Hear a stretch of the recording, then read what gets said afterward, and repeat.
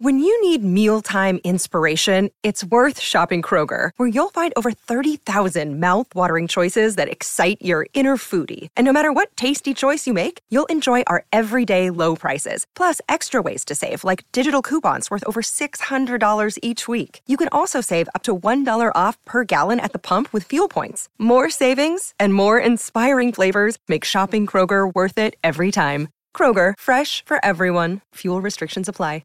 Hello, everybody. This is Marshall Poe. I'm the editor of the New Books Network. NBN listeners like to read books and buy them. So we thought we'd tell you that right now, our friends at Princeton University Press are having a remarkable site-wide sale. You can get 50% off books, including ebooks and audiobooks, with the code 50, F-I-F-T-Y, at checkout until May 31. You can save some real money on Princeton University Press books. I encourage you to go there and check it out. Welcome to the New Books Network. Hi everyone, and welcome to New Books Network. I'm Galina Limorenko, doctoral candidate in neuroscience with a focus on biochemistry and molecular biology of neurodegenerative diseases at EPFL in Switzerland, and I will be your host today.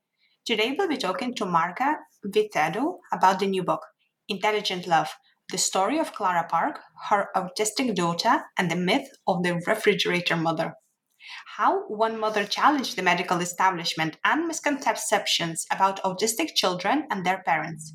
Intelligent Love is a fierce defense of a mother's right to love intelligently, the value of parents' first-hand knowledge about their children, and an individual's right to be valued by society.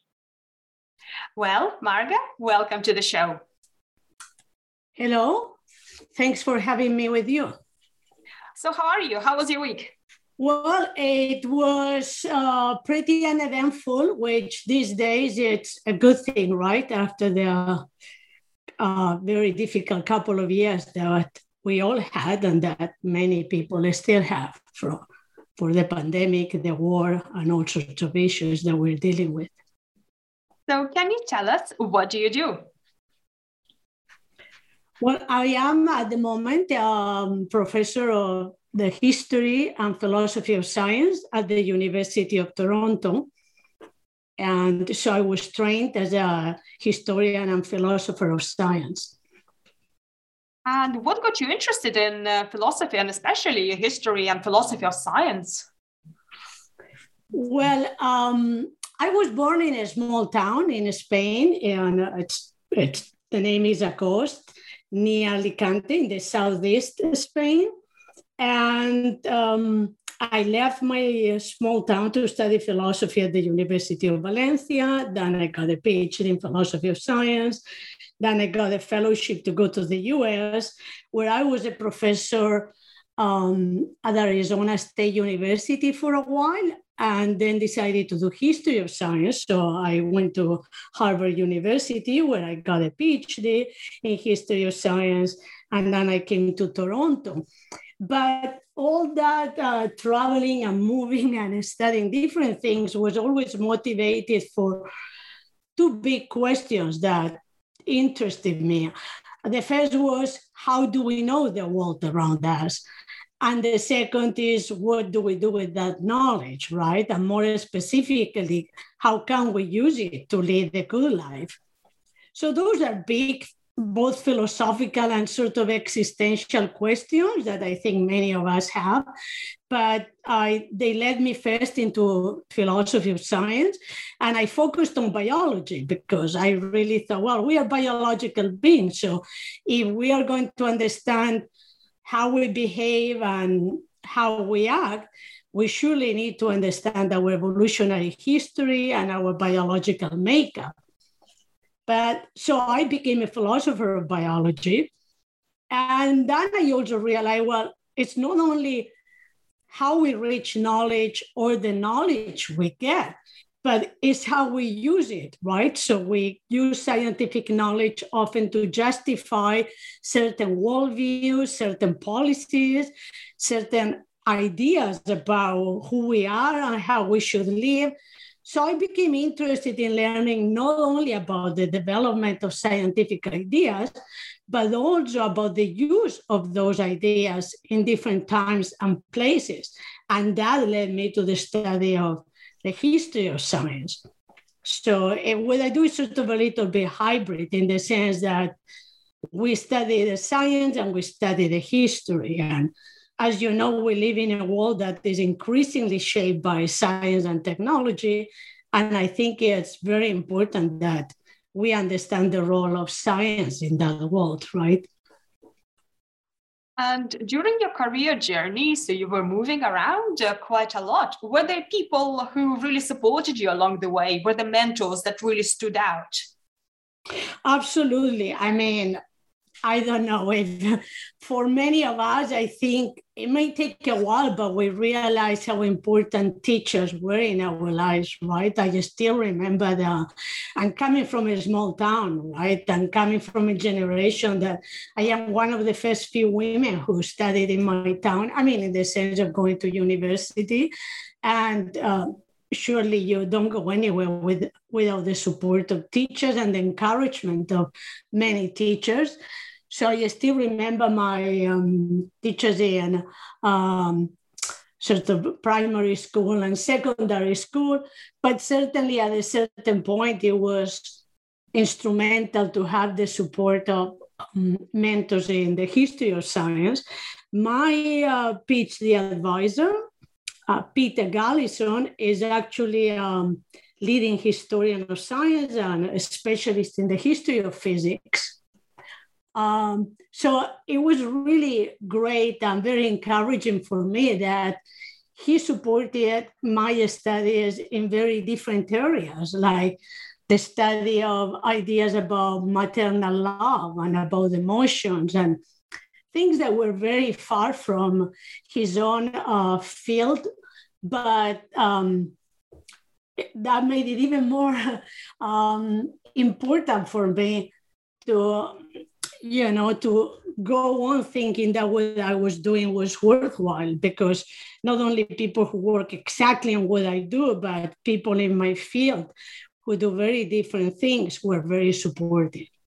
So he was instrumental in helping me. He still is. So I still discuss all my ideas and projects with him. And it is great to have mentors. It's very important. And what would you say to our student listeners and early career researchers? Well, precisely because having good mentors is so important. I think that taking your time, if you are at the university, both as an undergraduate and as a graduate, in finding the right classes, the right courses, and the right mentor for you is very important. Look, I did 2 PhDs, the first one in philosophy and the second one in history of science.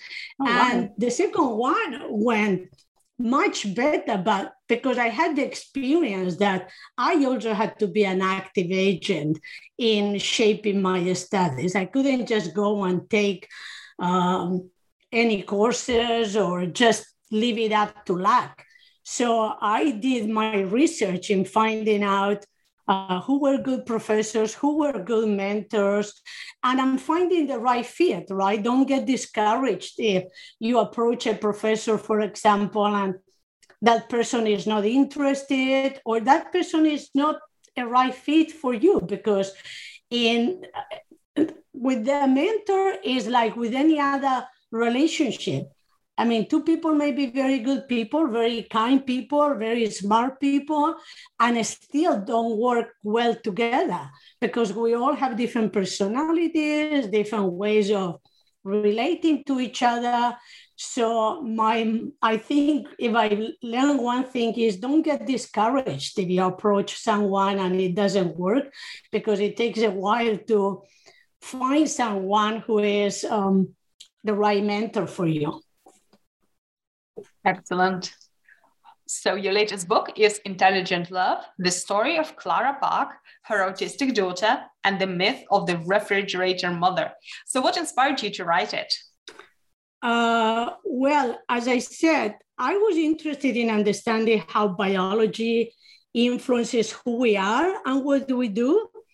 And when I started my dissertation in the history of science, I focused on the notion of instinct, because we believe there are certain behaviors that we're sort of born with it, or that biology has shaped or determined even.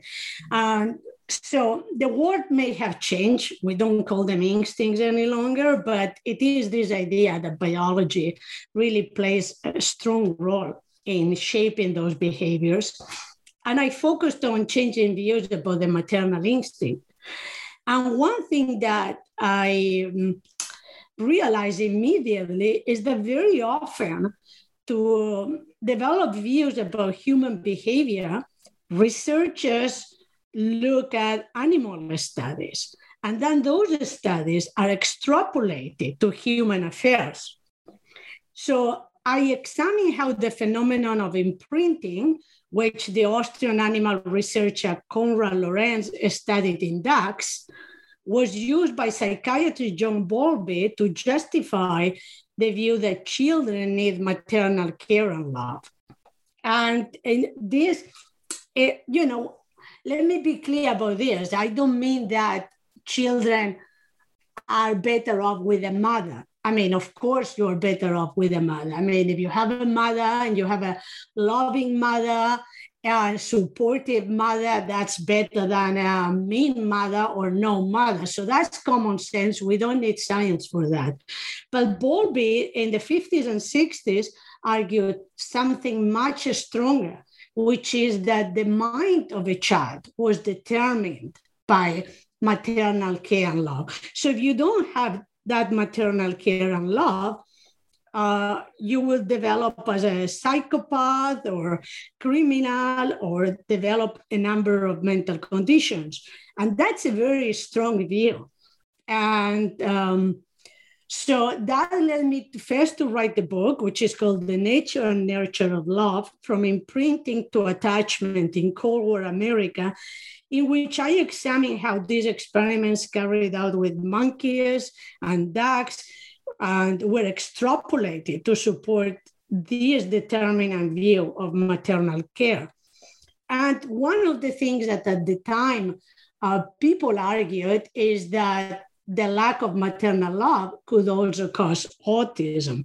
So once I finished that book, I decided to focus on the area of autism because I wanted to write the book showing that the ideas we have about emotions, about human behavior, are not only ideas sort of in the realm of textbooks or the classroom. I mean, these ideas, and especially the wrong or erroneous ideas, hurt people. So they affect people's lives. So I decided to write this history of autism. There are many histories of autism out there, right? But I wanted to show how the science affects people, and at the same time, how people are not passive victims, but they often also challenge some of the ideas and helped transform those views in science and society. So that's why I decided to write this book, which combines the history of autism or scientific research on autism with the story of a particular mother and daughter, Clara and Jessica Park. So to show the influence of science on people and also the role of people in challenging some scientific ideas.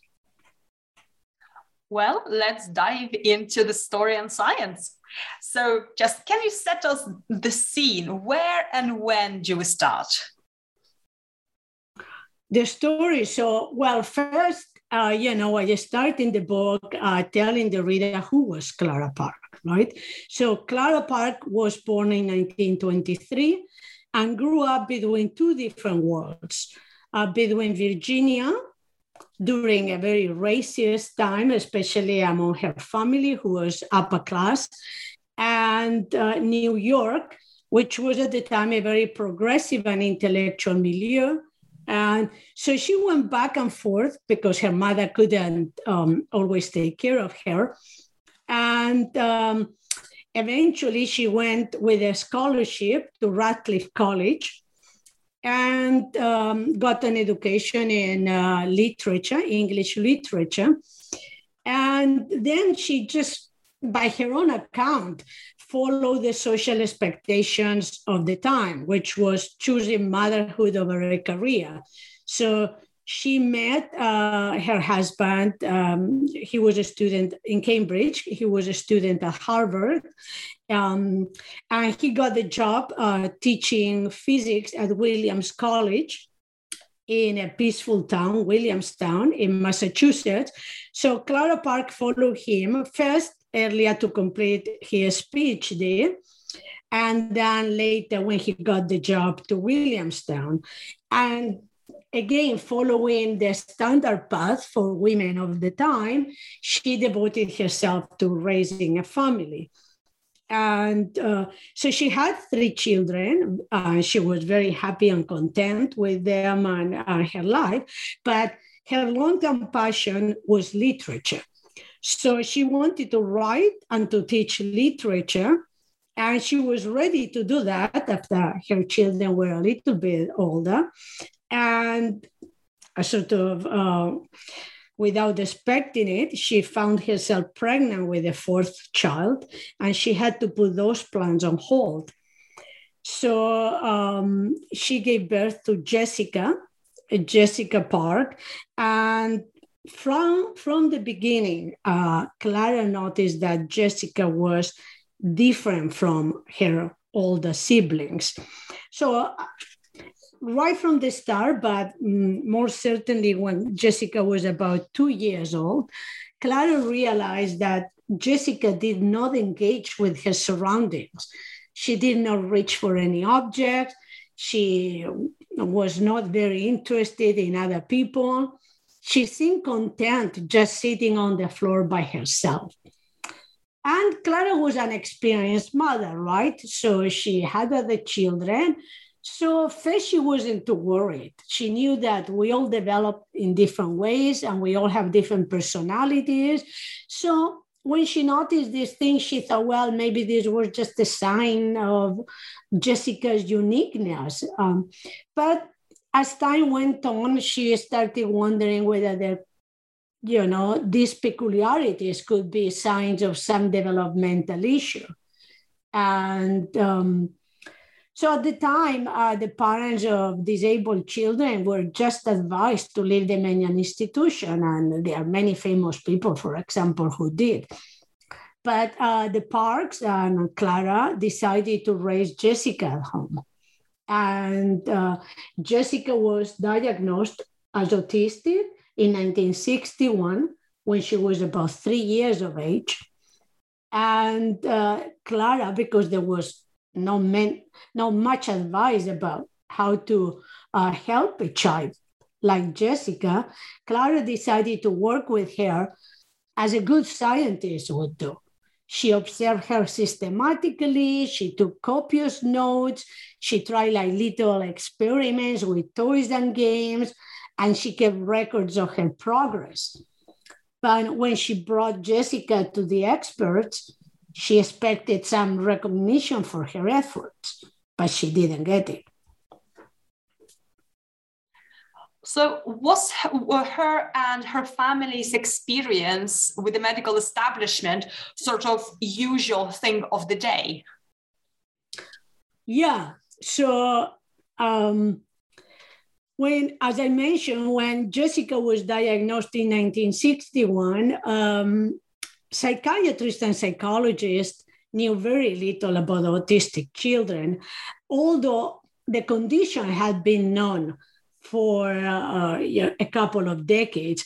I mean, autism as a word was introduced early in the century. I mean, the Swiss psychiatrist Eugen Bleuler introduced the term in 1911 when he wrote about schizophrenia, which is also a term that he also introduced in the psychiatric literature.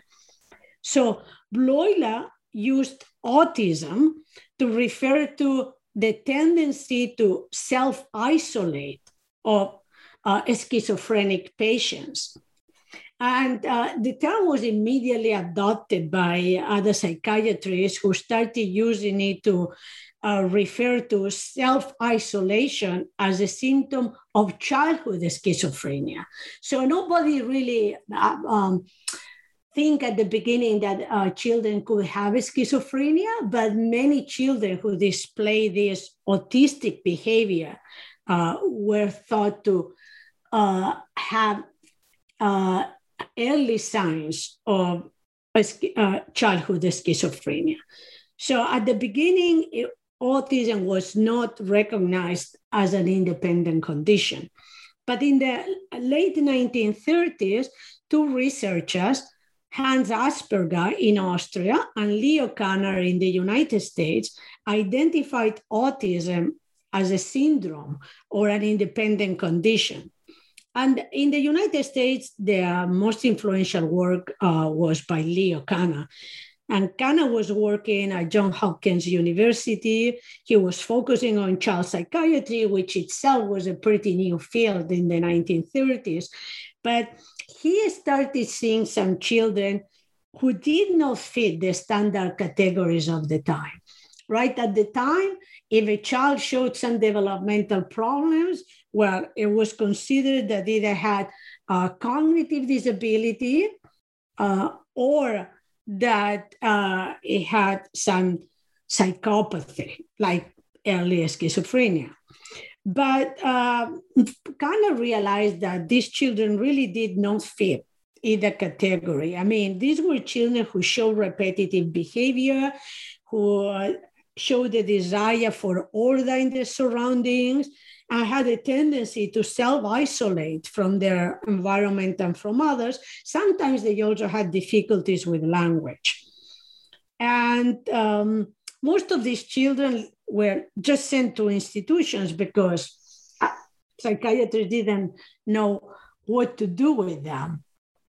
But I mean, and in addition, you know, often they blamed it on mothers because, okay, by the time Jessica is diagnosed, it has been about 20 years after Kanner's studies, but there has been little progress in understanding the etiology or the causes of autism, and there have been even less progress on understanding how to help these children.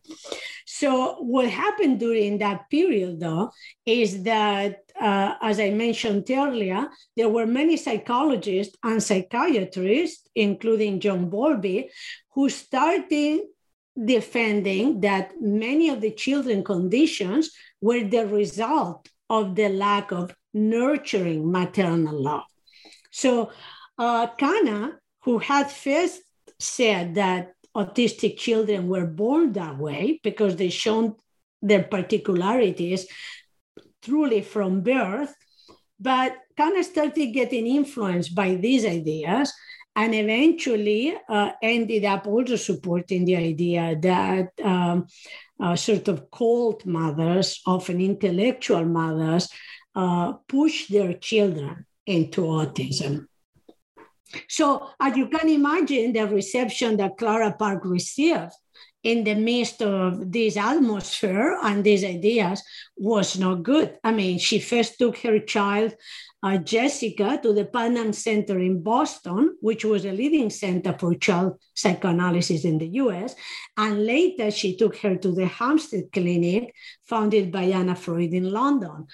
But because Clara had taken notes about her child and because she had tried to work with her in what looked like an intellectual way, she was accused of treating her child, as they called it, as a project. So she literally was blamed for causing Jessica's autism. So why do you think the society and the medical establishment was so reluctant to look deeper and, even have the conversation with Clara about it? Well, there were two things, right? One is that many of them, as I said, believed that the mothers were the culprits. So they already sort of had tried her before there was, or had made it a verdict before they tried her, right? I mean, the moment she went there and Jessie was diagnosed as autistic, they already had identified the cause, and the cause was the mother. So immediately when she stepped in, she was already someone that they didn't trust or someone that they were blaming. So they were not inclined to treat Clara with respect or to even listen to what she had to say about her own child. I mean, they treated her as it became known at the time as a refrigerator mother, which is a metaphor that developed in the general culture to refer to cold mothers, which at the time often was synonymous with intellectual mothers or with mothers who had professional interest. That is, any mother who had interest outside rearing her children. And this comes from Leo Kanner, who actually, as I mentioned, had changed her view. First, he thought that autism was biologically based, but then influenced by all those studies of maternal deprivation, at some point talked about autistic children as children who were left in a refrigerator which did not defrost. So this image, which was published in Time magazine in an interview with Ghana, eventually led to this idea of the refrigerator mother, which many people associate with Bruno Bettelheim and his book, The Empty Fortress. But Bettelheim actually did not introduce or use this metaphor, but it was sort of used for any psychiatrist, psychoanalyst, or psychologist who blamed autism on a cold intellectual mother. So this idea already prevented many psychologists and psychoanalysts and psychiatrists, the so-called experts in children's minds, from seeing Clara without bias, right? Because they had already identified her as the cause of her child's problems. And then also another thing that played a role, I believe, is the idea that in science, we have this view, and has been developed for a long time in all the sciences, that objectivity requires detachment, that objectivity is in opposition to subjectivity. So who could be more subjective than a mother? So when Clara stepped into a psychiatrist's office and wanted to share her knowledge of Jessica, this was not considered sort of valuable data or valuable information because it came from what they considered a very subjective source, right? But she still hasn't backed down, has she? What? So she still hasn't backed down from her sort of methodical approach to prove what she was seeing.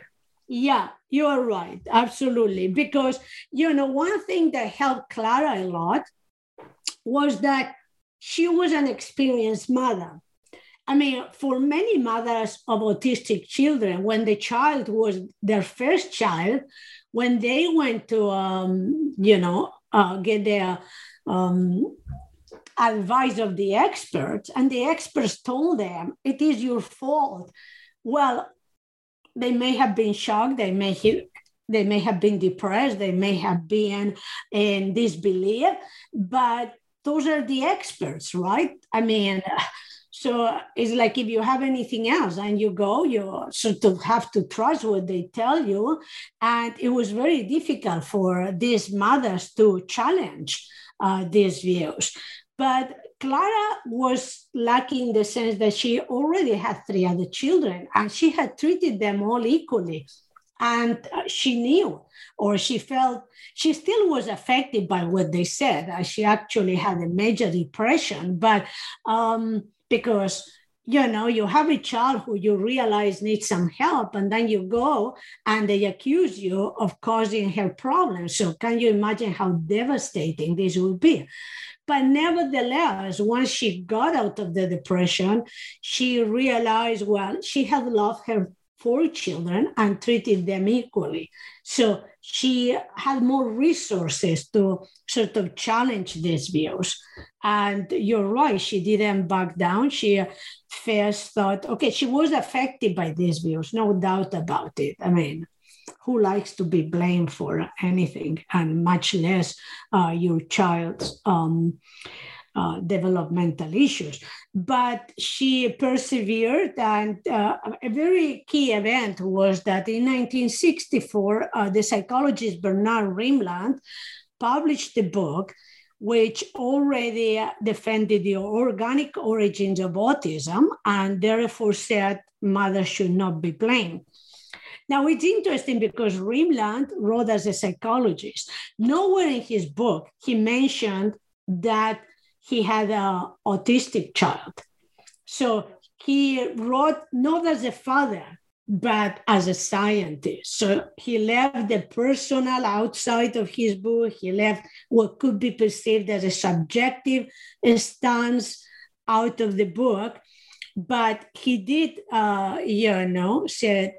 he did say that mothers should not be blamed. And Clara read this book immediately after publication, and actually read it in a couple of days and immediately wrote a 5 pages, single-spaced letter to Bernard Rimland. And there started a correspondence that would sort of influence both of them. But let's say that this event was instrumental in encouraging Clara to persevere in her belief that it was not her fault and to write her own views. So in 1967, she published her book, The Siege, where she described her experience raising Jessica. And at the time, perhaps even up to this date, it was the most detailed record of raising an autistic child. So yeah, as you said, Clara, although deeply affected by the rejection of the psychiatric profession and the psychoanalysts who saw her and saw Jessica, and who often recommended therapy for her, so for the mothers in general and not for the children, she did not let these views to affect her so deeply that she couldn't go forward. Indeed, she took them as a challenge that she had to overcome. And what impact this change in reception, basically, and the dogma of autism, what kind of impact it had on the individuals and their care?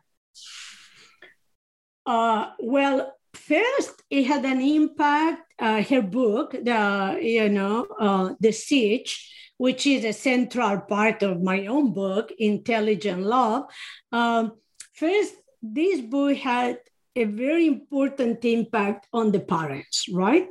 And because here was a mother who wrote as a mother. I mean, Clara Parr had read all the scientific literature. She had a very good command of the scientific literature. She could discuss and did discuss things with Rimland and others on an equal footing, but she decided to write her book as a mother.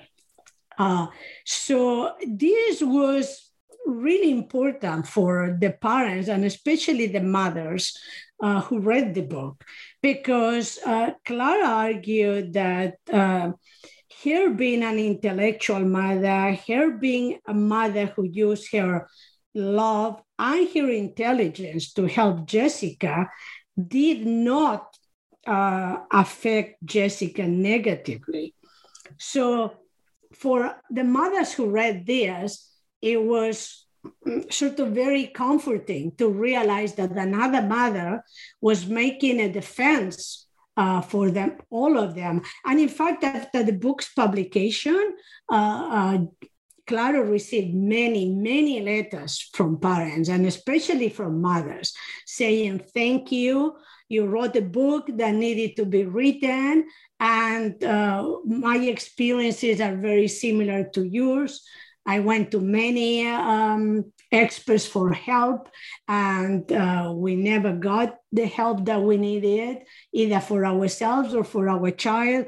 So it was a book that brought a lot of comfort to the parents, and that it was not only nice because they felt better, it's because it encouraged parents to get together, to form an association, to defend the rights of their children for a school and for services, for better science. So it was one of the books that was instrumental in starting a movement of the parents to ask for services of all kinds for their children. And, so that was the reception among parents. And it was also very important, as you say, for the care of autistic children, because it was one of the books which ignited this movement. But also in the scientific community, sometimes the book was seen as a confirmation of their views, because Clara was undoubtedly brilliant, and she was a great writer. Her book is at the level of any piece of good literature that you can read. So for many of the reviewers, they said, okay, this book only proves what we've been saying, that, she can be an objective mother. She's clearly an intellectual mother. She's clearly a mother of high intelligence, who is, invested in writing beautifully and researching her daughter. So for many of them, the quality of her work was taken as confirmation that she was this refrigerator mother. Oh, gosh. But which is really amazing, to say the least, right? But it played a very important role in energizing parents. And in that sense, not only helped the parents, but it also helped the children, because the parents started meeting and started also being encouraged to take sort of care and responsibility of their own children.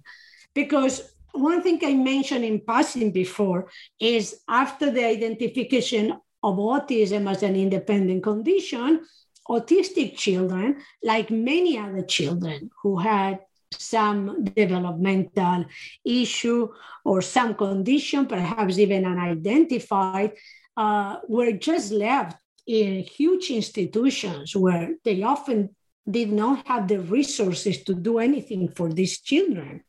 So, for example, when Jessica was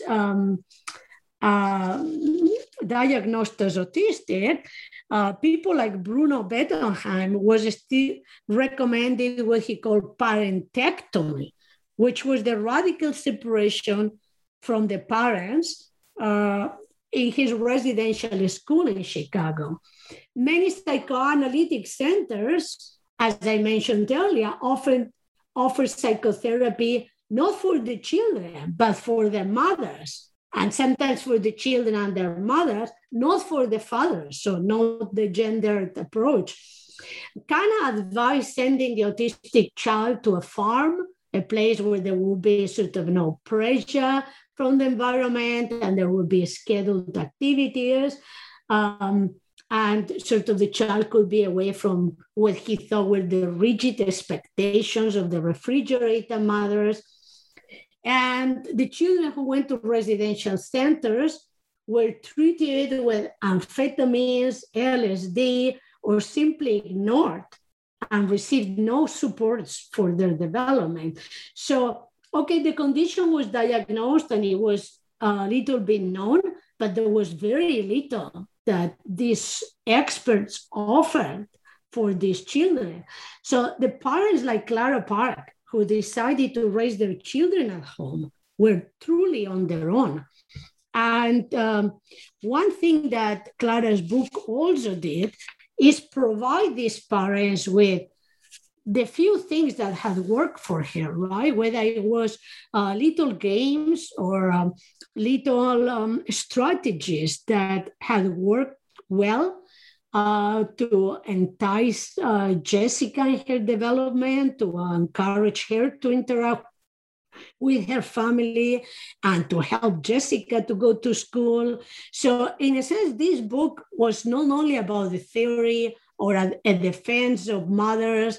It was not only about sort of changing an idea.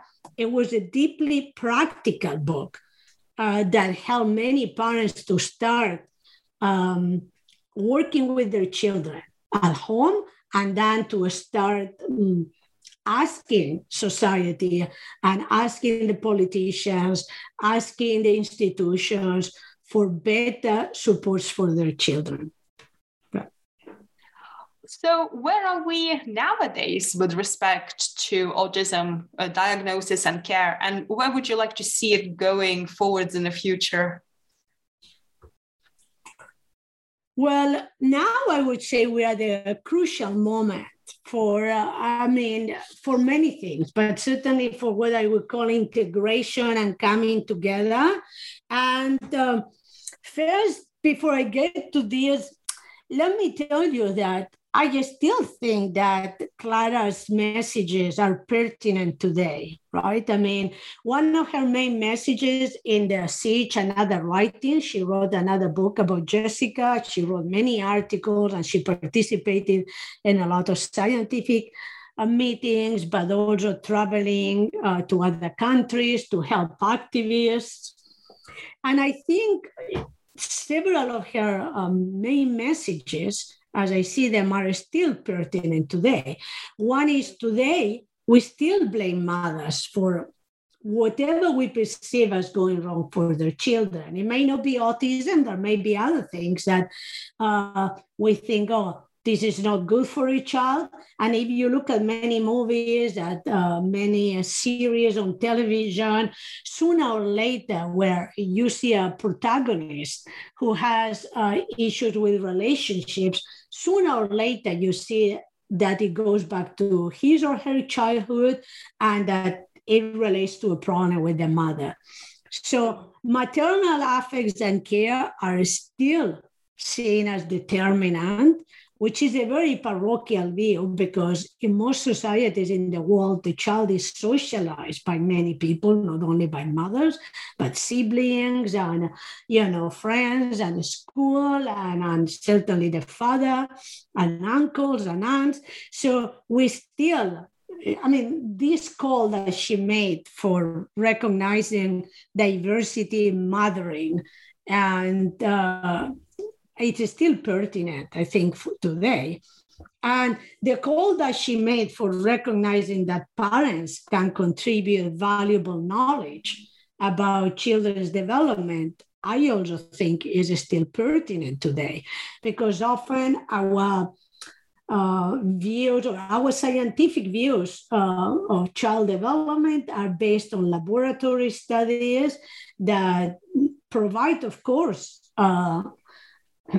good information about certain aspects of a child, but this could be, as Clara argued, complemented by the knowledge that the parents can provide, which is knowledge of the history of the child, knowledge of the context in which the child lives, which other sciences of behavior have shown is really key to interpret behavior, right? When you observe behavior in a human or in an animal, you only see a piece of sort of what it is, a larger process. So you have to interpret what that means. And Clara argued, and I think rightly so, that parents could provide valuable knowledge, right? And in that sense, I think her message is still of great significance today. And of course, her message that we need to appreciate the diversity of ways of living in the world, right? I mean, Jessica, as an autistic child and now an autistic adult, has to make tons of accommodations to function in a world that is not designed for people who are not, sort of normative, who don't follow normative views about behavior. But Clara also had to learn to appreciate Jessica's mind and her different needs and expectations. So I think their story together also gives us the message that we still need to constantly interact with different people and learn about each other.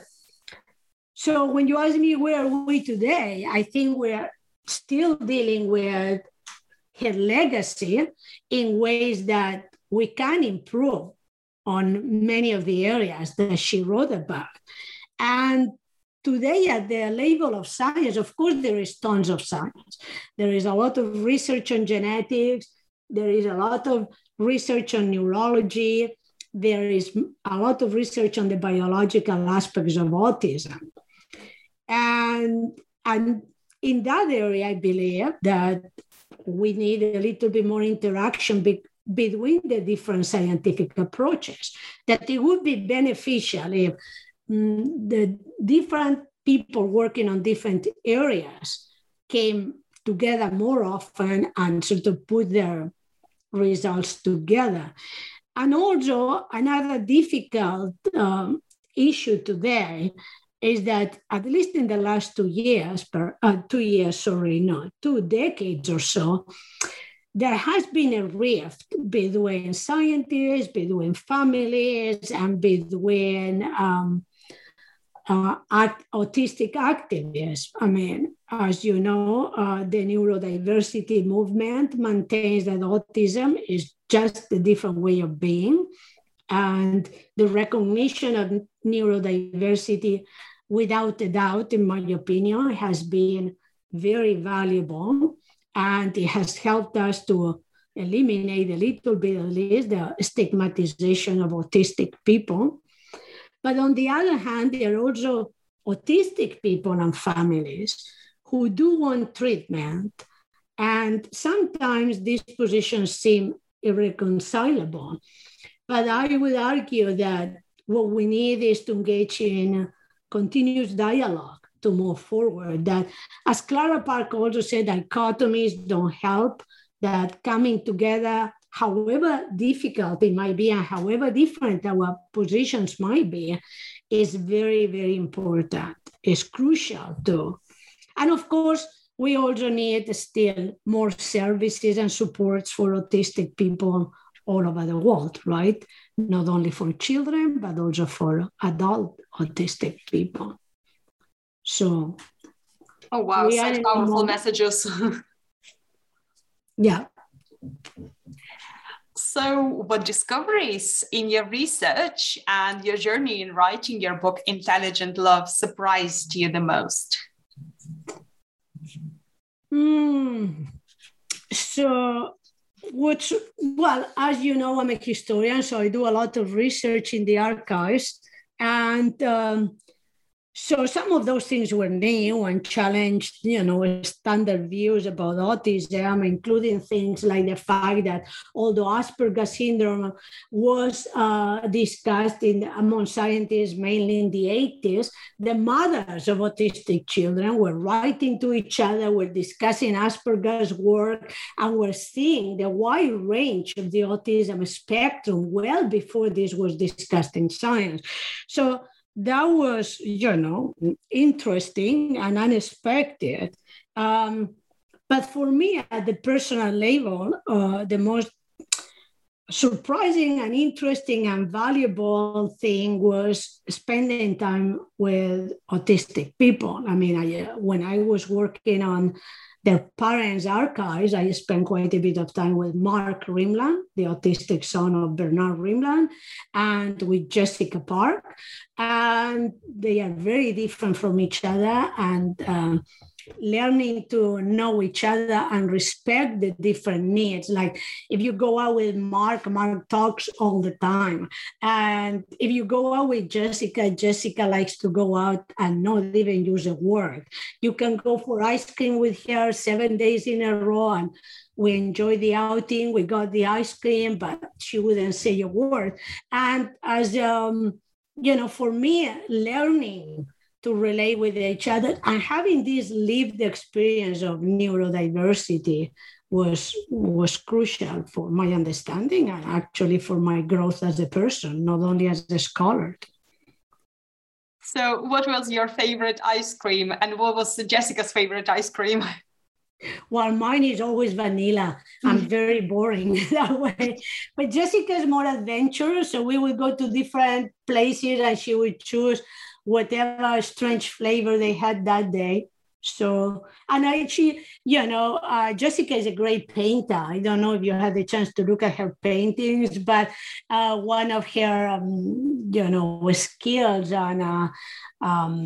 is the ability to introduce colors, which are not the standard colors. She would paint buildings in pink and light green and beautiful blues. And when she goes for ice cream, she also pays attention to the color of the ice cream, which is perhaps something not others don't do, right? Well, this has been a truly fascinating discussion. So can you tell us, what are you currently working on and what will be your next project? Now I'm writing a book, which is called The Science of Human Nature.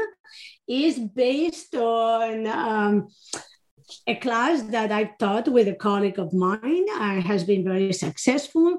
And it focuses on major experiments or key studies that influenced our views about human behavior. It basically has 3 parts: Breaking Bad, which asks, why do we do bad things? Why? And it examines the studies of conformity, aggression, and the second part is called Becoming Good and looks at the studies of empathy and altruism. And the third part is called Living Well, and it looks at what science has to say about happiness and resilience. So basically, I ask in this book, why do we do what we do? And can science illuminate who we are and help us live better lives? So it's coming back to my big questions, the ones I had early on in my small town, and looking at, what science can help us to understand ourselves and who we are and who we could be. I hope there are people interested in these questions because, beyond all our differences, I think we all aim to lead a good life. And as a historian of science, I look both at history and science to see if we can learn from those. Oh, that sounds super exciting. I hope you come and talk to us about it when it's done.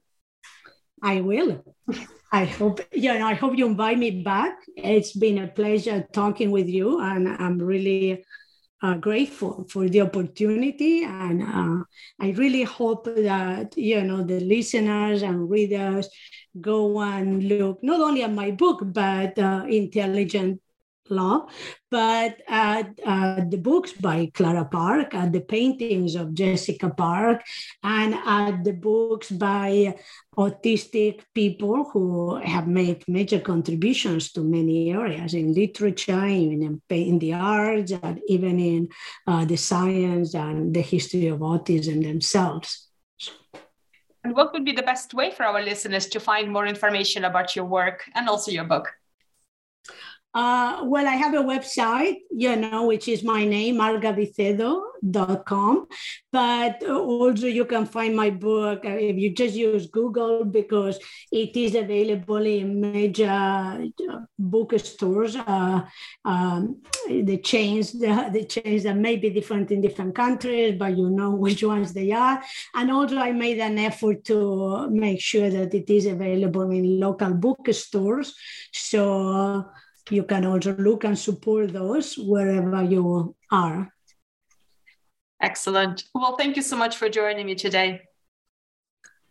Thank you for having me, and best of luck with your own studies and your own life, of course.